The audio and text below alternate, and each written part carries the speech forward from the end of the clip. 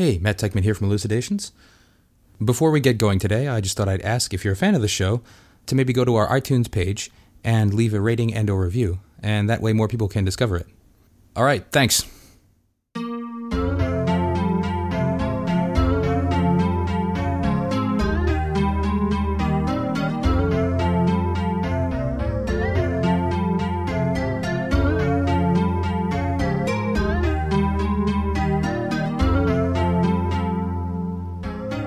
Hello and welcome to Elucidations, a philosophy podcast recorded at the University of Chicago.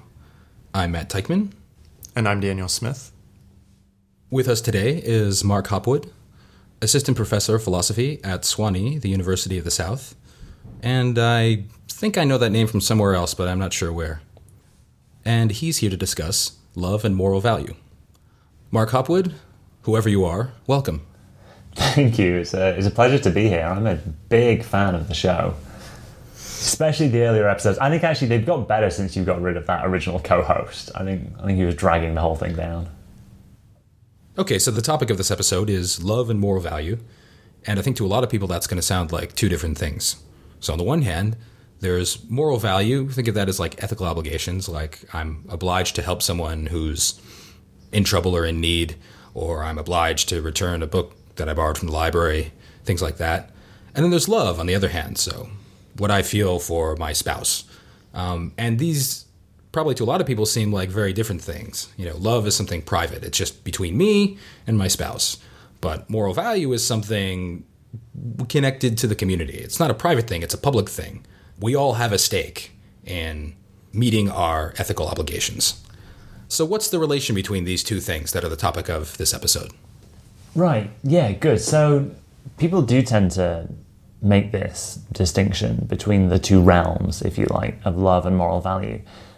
And it's often thought that some of the characteristics that you've talked about in connection with moral value go together. So that's to say, people think that moral value has this inescapable quality.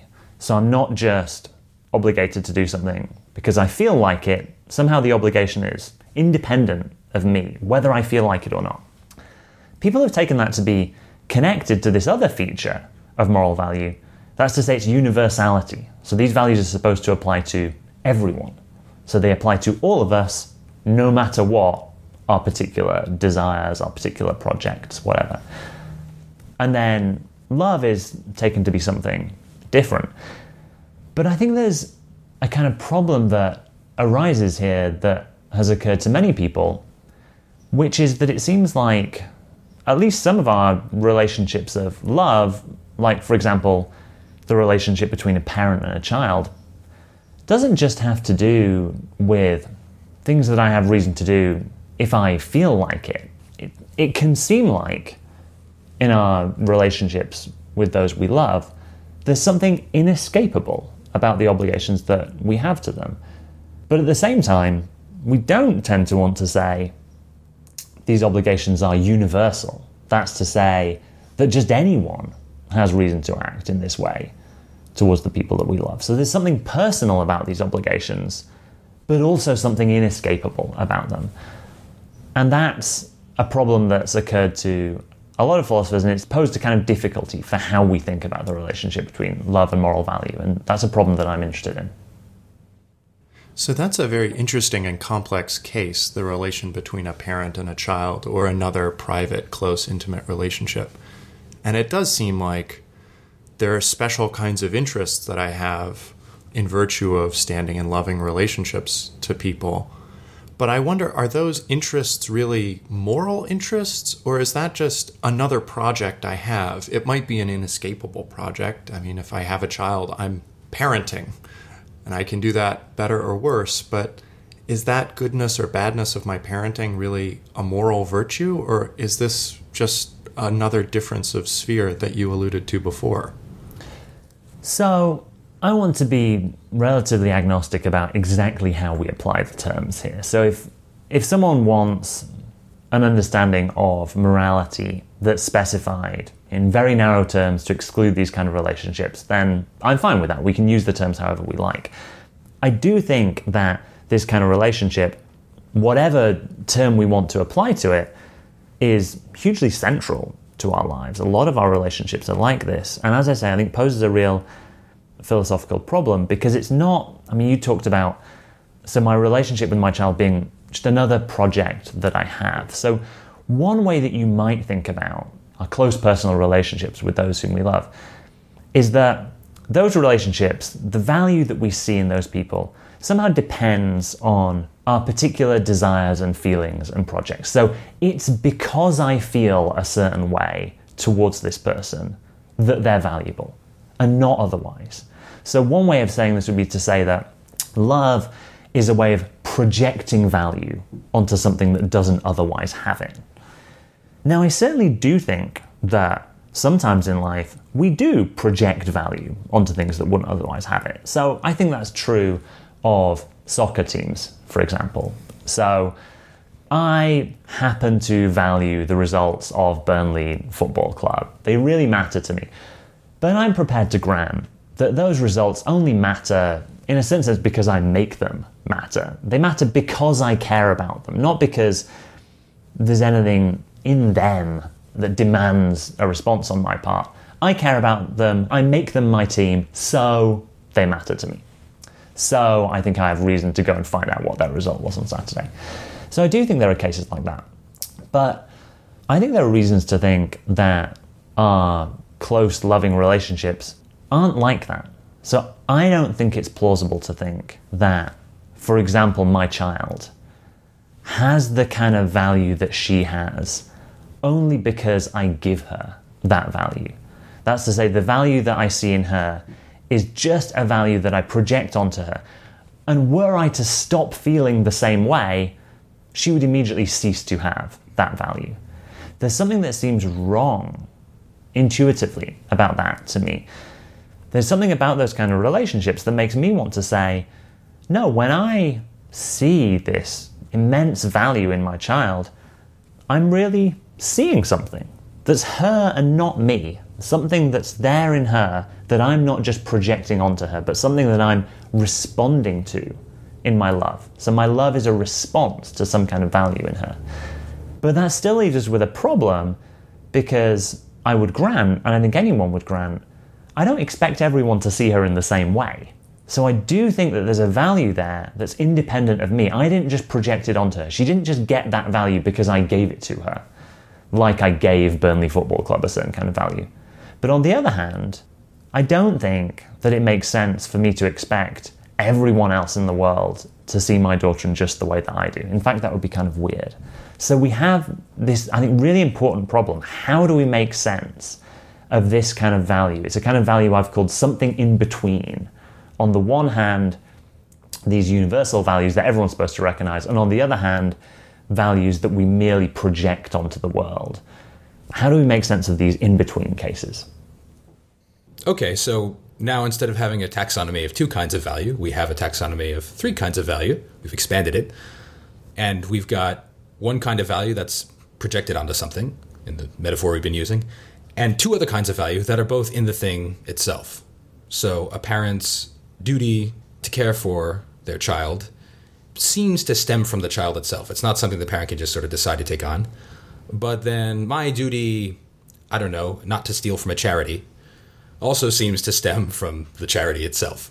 So we have anyway, 2 kinds of value that stem from the things themselves rather than kinds of value that are projected onto something. Is there anything else that these 2 kinds of value have in common?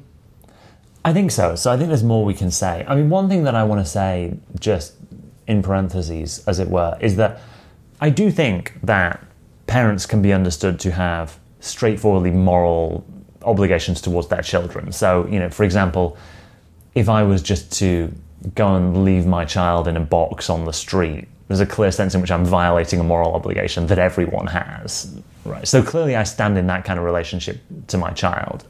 There are all kinds of obligations that I have just by virtue of being the caretaker of this child. What I want to say, though, this 3rd kind of value, is that there's more than that to my relationship with my child, right? It's not just that I recognize, oh, well, it turns out I'm the person who's taking care of this child, so I have this standard set of obligations. I see a kind of value in her. I see her as immensely valuable in this way that seems to go beyond any kind of minimal set of obligations that I have towards her. You want her to have a wonderful life, and you want her to have a great education and all the opportunity you never had, and all that stuff is beyond merely taking care of somebody. Right? Right. I think she's the most important and beautiful and wonderful thing in the world, and that demands explanation. How is it that it makes sense to me to feel that way towards her? So here's my suggestion.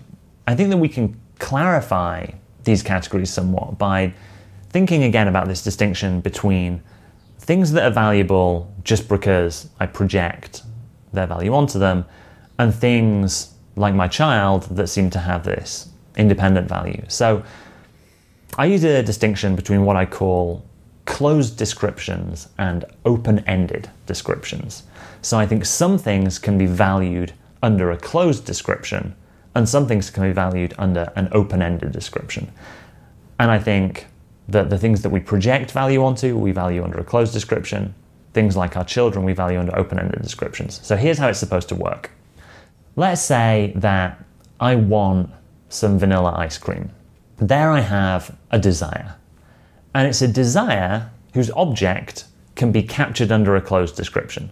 That's to say, if I tell you, I want some vanilla ice cream, I am giving you a set of criteria that all kinds of different objects could meet. And any object that meets those criteria, any object that qualifies as vanilla ice cream, qualifies as the object of my desire. So for example, you go out, you get me vanilla ice cream in a cone, you've got me what I wanted, great. You go out and get me vanilla ice cream in a tub, you've also got me what I wanted. That's something else that qualifies as meeting my desire. So there are all kinds of things in the world that would fulfill the criteria for being what I want. That's what I mean by saying that the object of my desire can be captured under a closed description. I can tell you exactly what it is about this thing that makes it meet my desire. It's that it's vanilla ice cream. Ice cream that's vanilla. Now, I think that our relationships with those we love are quite different. So, if you ask me to say what's valuable about my daughter, well, I can say all kinds of things. So I can talk about her appearance, I can talk about the funny gurgly noises that she makes, I can even talk about all kinds of different aspects of it. I can come up with a whole list. I could talk for half the day about the things that I find valuable about my daughter. But it would be odd to think that in describing the value that my daughter has, I'm giving you a list, a set of criteria that could be met by any other individual, and if that individual did meet those criteria, I would value them in the same way. So I'm not saying anyone whose hair curls in this particular way and who makes this particular gurgly sound qualifies as someone I love. It's not like I love anyone who has those particular characteristics. What I'm trying to do when I give you that list of characteristics is not to give you a list of criteria that any object could satisfy. I'm not giving you a closed description. I'm giving you an open-ended description. That's to say, I'm giving you a limited and partial and incomplete description of the value of this particular individual, where it's only this particular individual that could have this kind of value. Yeah, I think that's quite intuitive. I mean, it's quite intuitive that if I'm in love with my spouse, it's very difficult to sort of, even if like via a really long description, maybe like several paragraphs or something, it really seems like no matter how detailed my like characterization of why it is that I love my spouse is, that's not going to exhaust why I love my spouse. And I think a clear indication of this is, suppose I say, well, you know, I love my spouse because whatever, she has beautiful doe eyes and she's really good at solving differential equations and she has just the most charming sense of humor ever. It's not like if you came along, kidnapped my spouse, replaced her with somebody else who was also great at those three things and has beautiful doe eyes, that I wouldn't be upset because I had somebody with the same features. I mean, obviously I'd be upset. The idea that we love somebody for their unique individuality seems pretty intuitive. Right. And if you take my vanilla ice cream away, but immediately replace it with one that's identical in the respects that matter to me, then, I mean, I might complain because why did you do that? That was a really odd thing to do. But fundamentally, I'm not too bothered. I still have the thing that I wanted. It's, you know, a different example of this form of value, but okay, it's the same amount of vanilla ice cream as I had before. Right, as you say, that kind of replaceability just doesn't seem to apply in cases of love. So you might ask, well, what's the relevance of this? What does this help us to understand? And I think that one thing that it helps us to understand is the particular form of value that this third option gives us. And that's to say, this third option, I think, that we've been talking about, the kind of object that is valued under an open-ended description, that gives us a way of understanding what it is for something to be valued as a particular object. So not as an instance of any more general kind, but as a particular in itself. Now, I think that's a very important aspect of our close personal relationships, the kinds of examples that we've been talking about, so parent-child cases or spouse cases. But I think, and this is where we begin to come back to the question of moral value, I think that it also has significance for our understanding of our moral relationships with others. I'm curious, could you expand on that a little further? Because there's something intuitive about the idea that I do have moral duties and there are moral values in the people I just meet on the street, just complete strangers about whom I know nothing. And it seems like I don't know, maybe it's right to say that I value them under a closed description. They're just people. And you're supposed to respect people, and you're not supposed to murder them, and you're supposed to help them when they're in need and that sort of thing. It seems like I just don't need to know very much. And moreover, it seems like I can specify pretty exactly, and in a closed description kind of way, what it is about them that demands that of me. They're people. Is that not right? I think that is right for a number of cases. So I think that the moral realm is a very diverse one. I think we have all kinds of different obligations to others. And in certain cases, I think it's absolutely right to say that the moral value that I should be seeing in others can be captured under a closed description. So for example, let's say that I am the owner of a large company and I'm thinking about how I ought to treat my employees. I need to be thinking about them under a closed description. That's to say, as employees with certain rights, and I need to be thinking of myself in terms of certain responsibilities.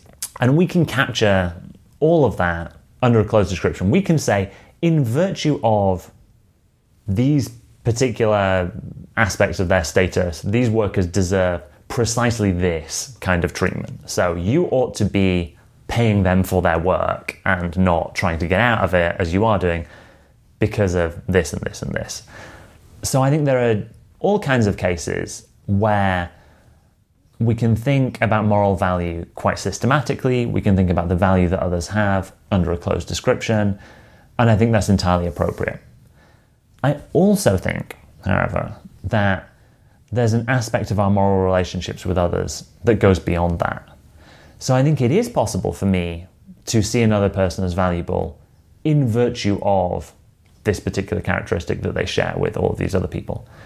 I also think it's possible for us to see others as morally valuable, not in virtue of any particular characteristic they share with all these other people, but as particular individuals. So it's possible for me, not just in my relationships with those I'm close to, but it's possible for me more broadly to see someone as valuable as a particular individual, not in virtue of their possession of any particular set of valuable characteristics.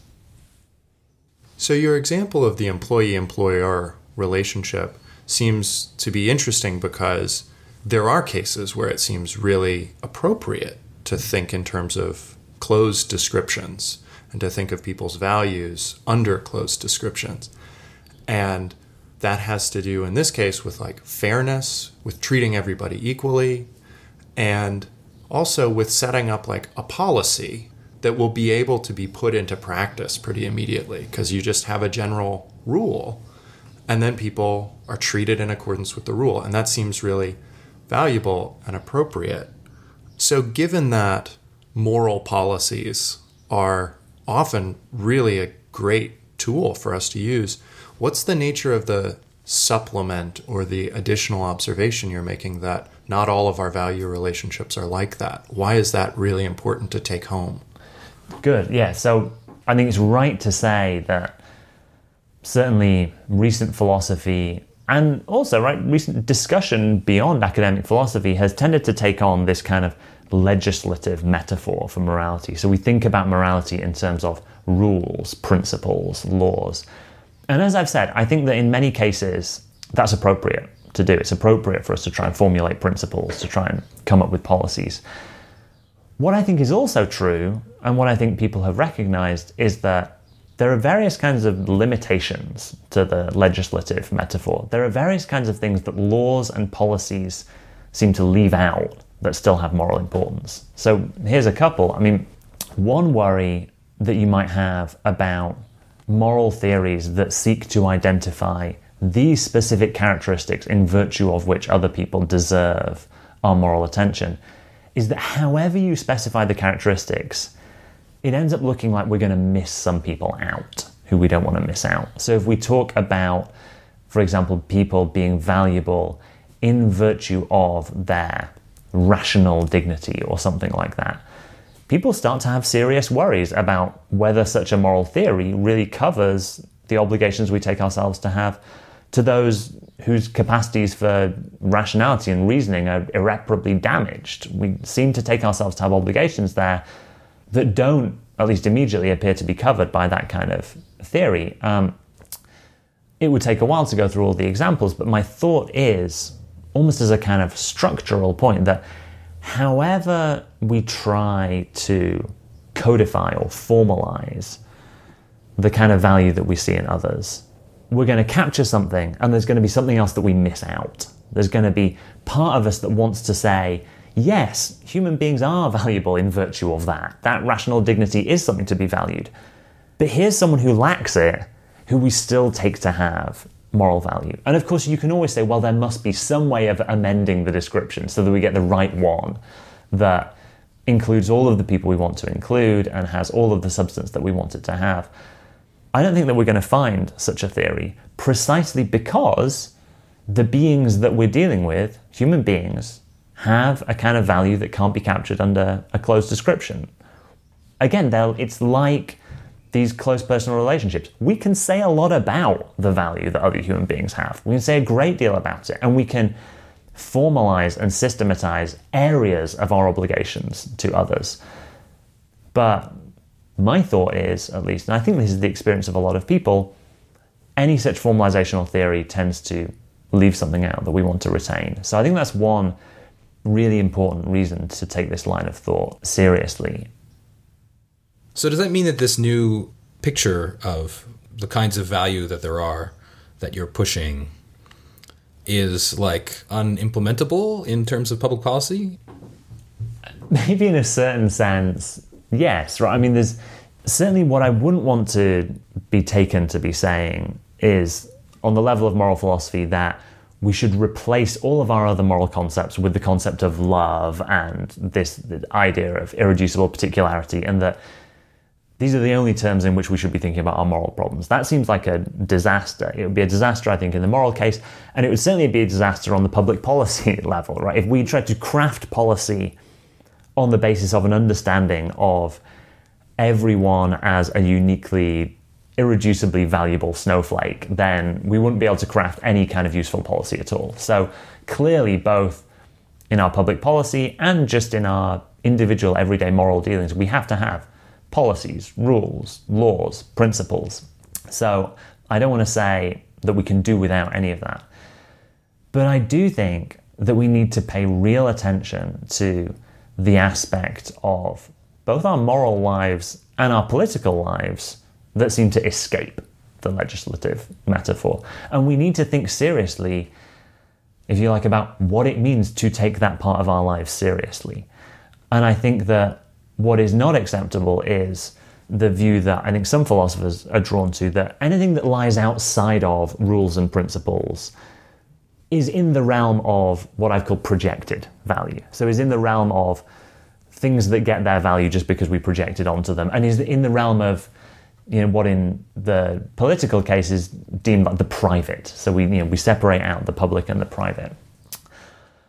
I think that we need to take seriously the idea that in certain parts of our moral lives, and to some extent in certain parts of our political lives, we need to be attending to others, and this is another part of my view that we've not really talked about, we need to be attending to others as we attend to objects of beauty.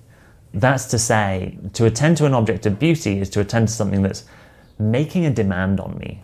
So I think this is a controversial view that I have that I would have to argue for, but I think that beautiful things make demands on us. They demand certain kind of responses. I can feel like this beautiful piece of music demands a better response than I'm capable of giving to it now. I can understand the idea of becoming better at appreciating this piece of music, becoming better at appreciating the beauty of the natural world.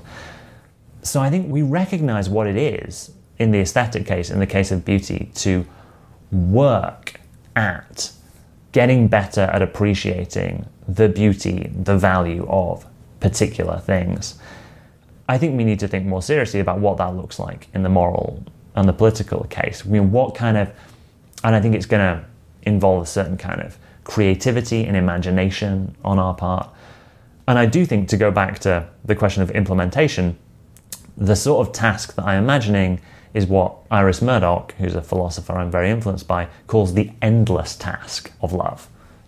I think one way to make sense of that idea is to think about the object of love as an irreducibly particular object, one whose value can't be captured under a closed description, and so one that's going to demand this work to figure out what, in response to this particular individual, this particular situation, is being demanded of me. What you're saying about relating to a particular individual as a sort of endless form of work is really interesting, but I'm wondering about how someone can tell, either in their own case or in another person's case, whether they're really engaging in that. I'm wondering about a sort of circumstance in which I think I'm valuing my spouse in virtue of his or her intrinsic particularity and the value that carries with it. But it turns out that, once he or she changes in certain ways and no longer has various characteristics, I'm really just not attached anymore. And it turns out that my valuing of them was just because they fit a certain bill or a certain description that I was attracted to for whatever reason. How do I know that I'm not in that case? And what's the difference between valuing somebody because they meet certain characteristics and valuing them for their intrinsic individuality? Yeah, that's a great question. I think the short answer is we don't know a lot of the time, and that's the problem. Or we convince ourselves that we do know. And so I think there's actually a problem here that we meet in all kinds of areas of our lives that has the same kind of structure. So that's to say, when an object that we are valuing under what we take to be an open-ended description slowly and subtly becomes an object that we are valuing under a closed description. One place in which I think this is quite clear is in theology, in the religious case. So what tends to be called idolatry. So you might think of religious language. I mean, everyone thinks of religious language, I think, as the attempt to capture this being God that is beyond our understanding. No one thinks that we can just say precisely what is good or valuable about God. So religious scriptures and language is an attempt to gesture at this thing beyond our understanding.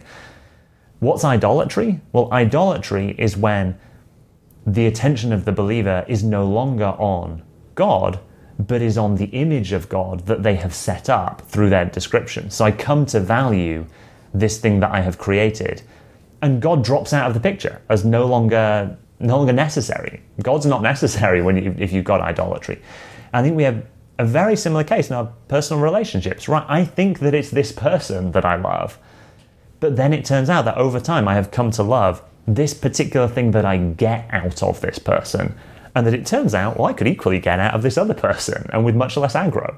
So, there you might talk about objectification. I mean, I think that's what we have in mind there. I think it's also true in our aesthetic responses. There's a similar kind of problem where, again, I might think that I am responding to the beauty of this particular form of art, but really there's just a particular thing that I want out of it. Maybe I want to think of myself in a certain way, and this piece of art is just convenient for helping me to do that.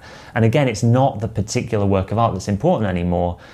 It's what I want to get out of it. So I've turned it into an object that I'm valuing under a closed description. And again, so now the particular work of art is no longer necessary. It's just me and my image. I think this happens all the time. I think it's, in some ways, one of the central problems facing us in all of these spheres. How do we stop our love for particular objects turning into mere desire for objects that can be captured under a closed description? I think this is, in fact, to go back to Iris Murdoch again, I think this is what Murdoch's novels are about, just in all of these different kinds of cases. So all of that is to say, a lot of the time we don't know. It's very hard to know because we have systematic ways of deceiving ourselves. I don't think there's an easy answer. I don't think there's an easy set of criteria that you can give to say which case we're in. What I think is important is that we do recognize a difference between the cases, and we have an aspiration to be in one rather than the other.